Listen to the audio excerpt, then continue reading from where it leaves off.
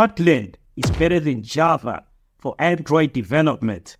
In this video, I will teach you why.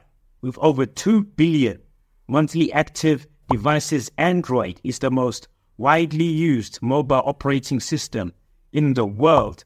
As a result, demand for Android app developers continues to grow each year. When building an Android app, developers have to decide whether to use Java or the newer Kotlin programming language. Java has traditionally been the language of choice for Android development, but in recent years, Kotlin has emerged as a modern, concise alternative. Kotlin was designed specifically for Android development and became officially supported by Google in 2017. So, should you build your next Android app using tried and true Java or adopt the newer Kotlin? This in-depth guide will compare Kotlin versus Java Android development across a number of factors to help you decide.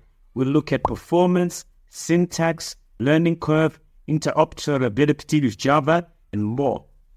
By the end, you'll have a clear sense of whether Kotlin or Java is better suited for your next Android project.